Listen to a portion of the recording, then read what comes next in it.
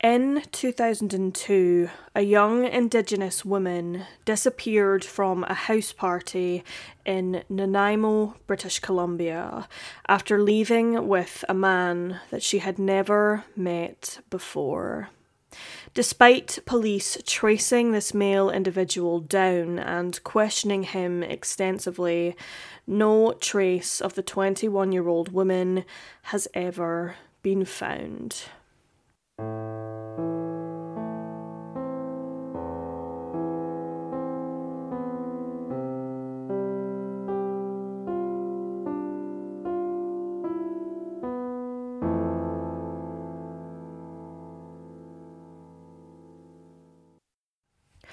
Lisa Marie Young was born on the 5th of May 1981 in Nanaimo, Vancouver Island, British Columbia. Lisa was the first of 3 children born to parents Don Young and Merlene Joanne Martin, who was a member of the Taloquit First Nation, located on the west coast of Vancouver Island. Lisa had 2 brothers named Brian and Robin, more commonly known as Robbie, and the family resided in the Nanaimo area of British Columbia. According to family and friends who knew Lisa Marie, she was bubbly, funny, outgoing, hardworking, and she was a very independent young woman who adored spending time with her family and friends. She was extremely close to her family in particular and was very protective of her younger brothers, Brian and Robbie. As children, the 3 young siblings spent much of their time together, enjoying taking picnics and picking blueberries for pancakes. Lisa was also reportedly a very fiery individual and always stood up for what she believed in. She was very confident and strong-willed. During her spare time, the 21-year-old also enjoyed going rollerblading, dancing, playing basketball, and participating in water skiing, as well as being creative, painting with watercolours. In mid-2002, when Lisa was nearly 21 years old, she managed to secure an apartment across town from the family home, and her father Don was helping her move in. Lisa was extremely excited about the prospect of living in her own apartment, as up until this point, she had lived next door to her family in a shared apartment. By this time, Lisa had even managed to gain employment at a call centre, which was due to begin in early July, just a couple of days after moving in to her new apartment. Things were beginning to take shape in her life. Lisa actually had bigger plans for herself in the future, and she was considering going off to college to hopefully someday pursue work as a TV sports broadcaster. Her call centre job was simply to pay the bills. Just like many other 21-year-olds, Lisa enjoyed spending her nights out clubbing in Nanaimo. She was quite accustomed to the night scene there, especially since she had previously worked as a bartender at the Jungle nightclub. Despite going out to nightclubs on a regular basis, Lisa almost always kept her parents in the loop and informed them of her plans and her whereabouts when she was out for the night. She was very responsible in that sense. On Saturday the 29th of June 2002, during the Canada Day long weekend, At approximately 11 p.m, Lisa informed her parents that she was going out to a party with some friends in downtown Nanaimo to celebrate her friend Dallas Hulley's birthday. Due to Lisa Marie's busy schedule with moving house the following day and starting her new job within 48 hours, her parents Dawn and Joanne found the fact that their daughter was going out partying so late quite strange, even if it was for a friend's birthday. Despite voicing their concerns, Lisa told her parents not to worry. Lisa left the family home shortly afterwards and arrived at the Jungle nightclub at around midnight, where she stayed for a couple of hours before the club shut its doors at approximately 2:30 a.m.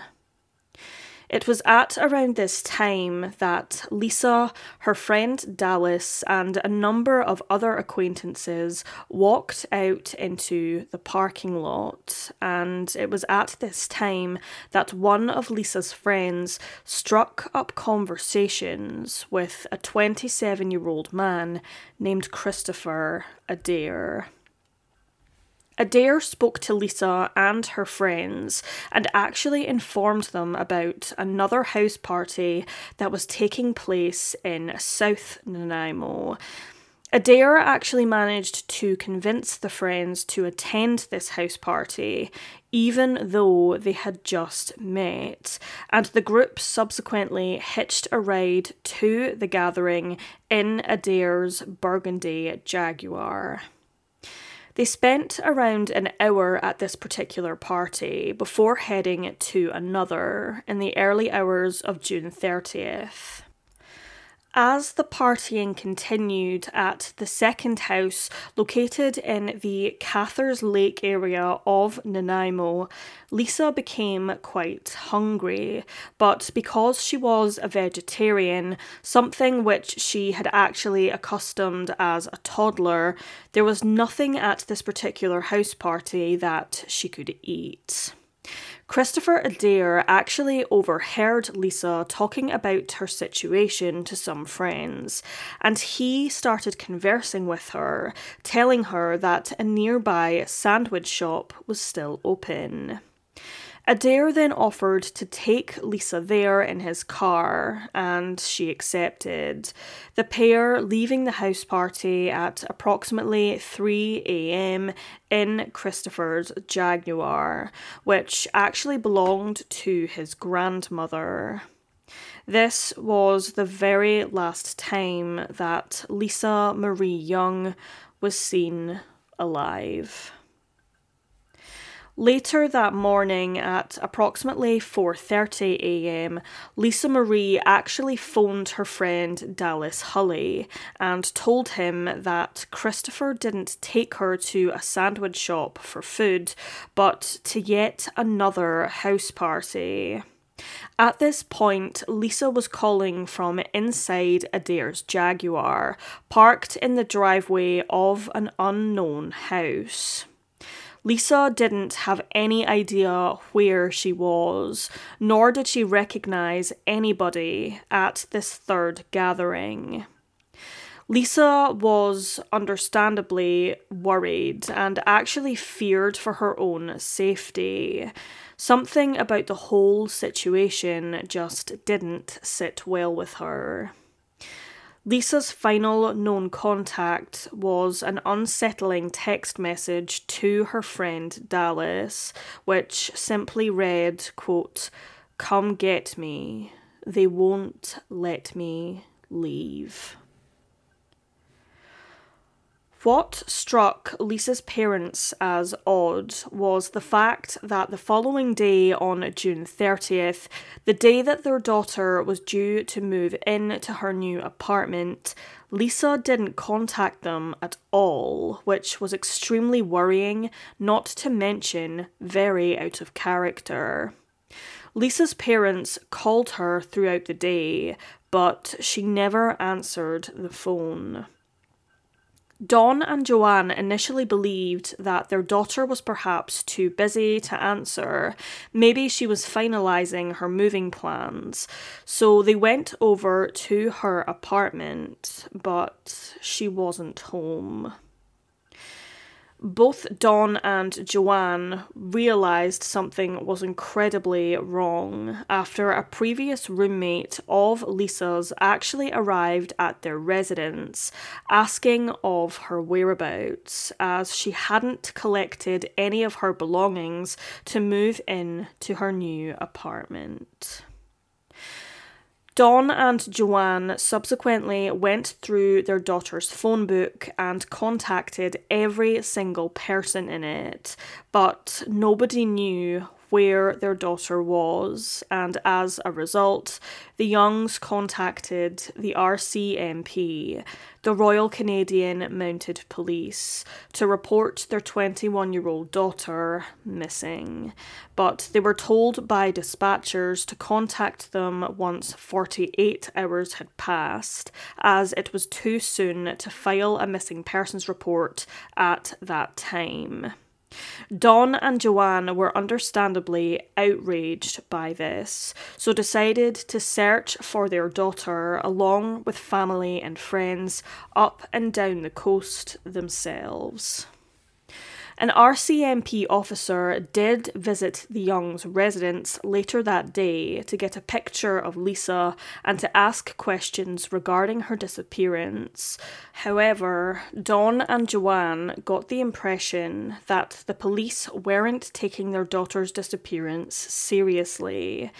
As a result, Lisa's parents took matters into their own hands and took their daughter's case to the local media, speaking to a reporter, appealing for information, and placing missing persons posters around the vicinity of Vancouver Island. Shortly after the story was printed in local newspapers, Lisa's family were informed that her case was now being investigated by the Serious Crimes Unit. This gave them mixed feelings, due to the fact that the case was, of course, now being taken more seriously, but her family were worried that this also meant that something sinister had happened to Lisa. Police conducted their first land search for the 21-year-old, shockingly, 2 months after Lisa Marie disappeared in September of 2002, but unfortunately, no trace of Lisa was found. The searches continued, but once again turned up nothing of significance in regards to Lisa Marie's disappearance. The RCMP eventually interviewed Christopher Adair, but not until an entire month had passed since Lisa Marie was last seen. It then came to light that Christopher had previously been charged with assault, fraud, theft, traffic violations, court order violations, and unauthorised use of credit cards. These charges being laid in Kamloops, British Columbia, and in Edmonton, Alberta.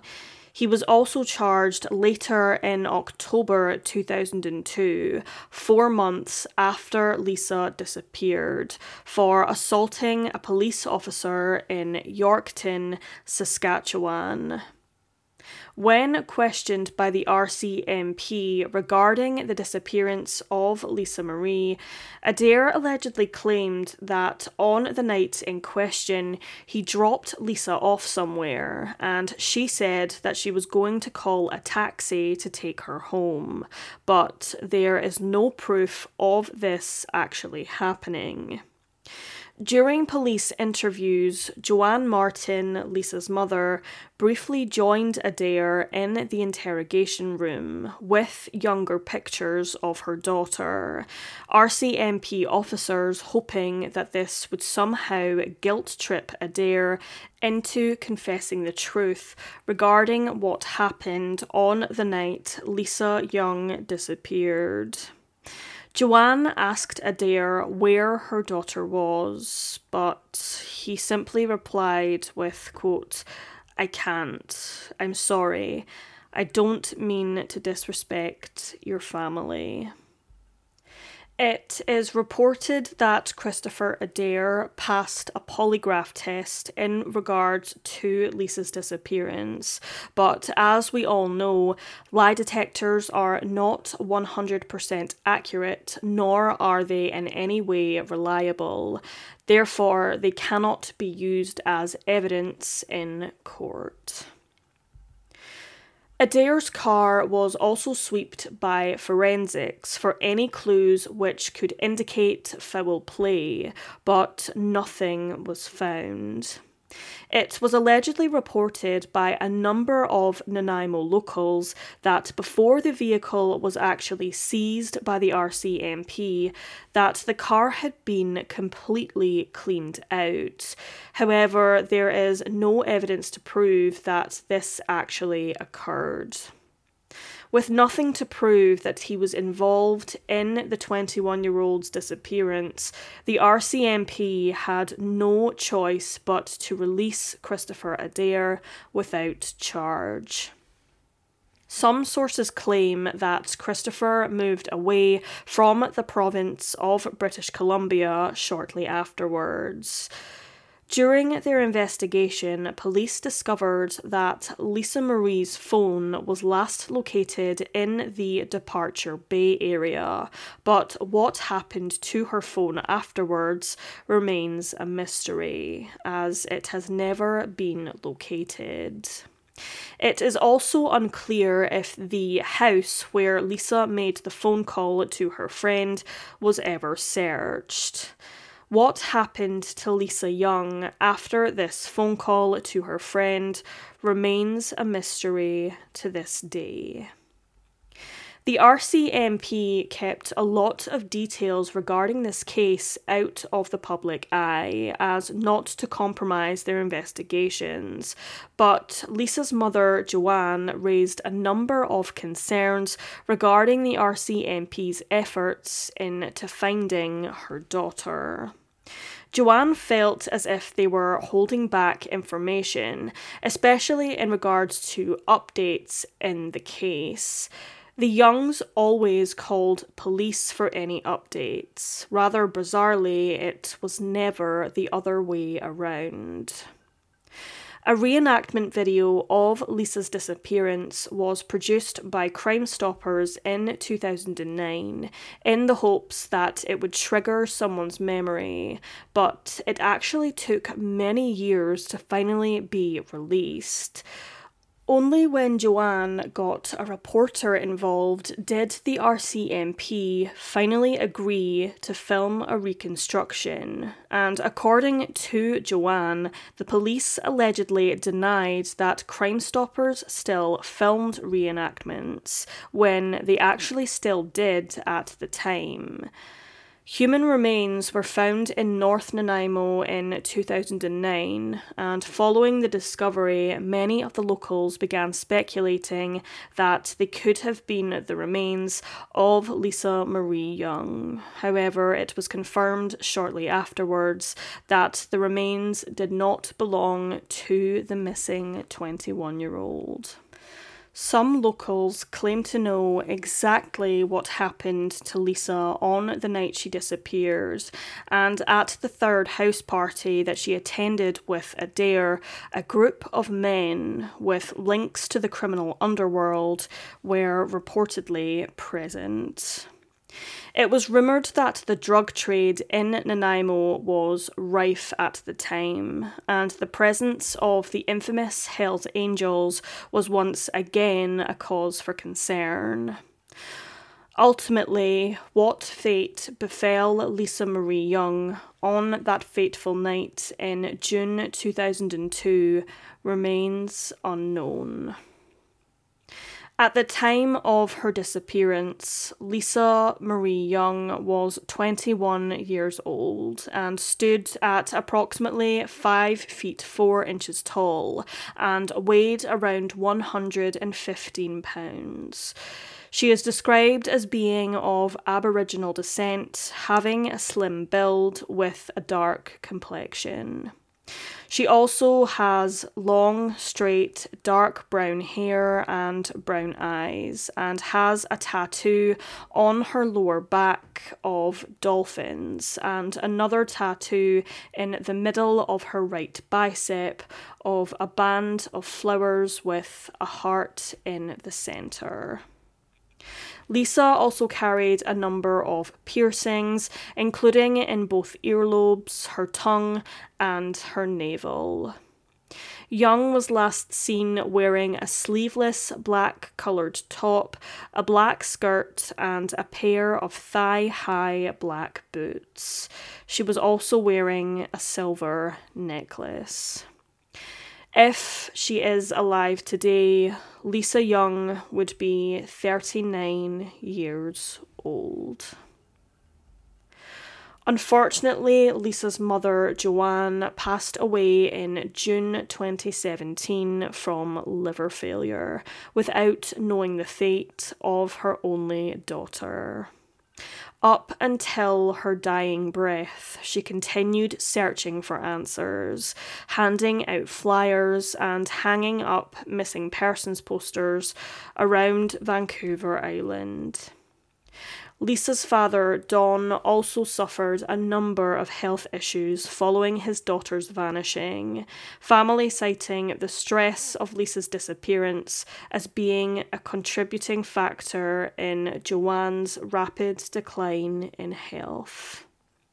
According to Joanne's sister, Carol, during the investigation into Lisa's disappearance, Joanna tried to hide the fact that her daughter was of Indigenous origins because she feared that her daughter would be judged by not only law enforcement but the public.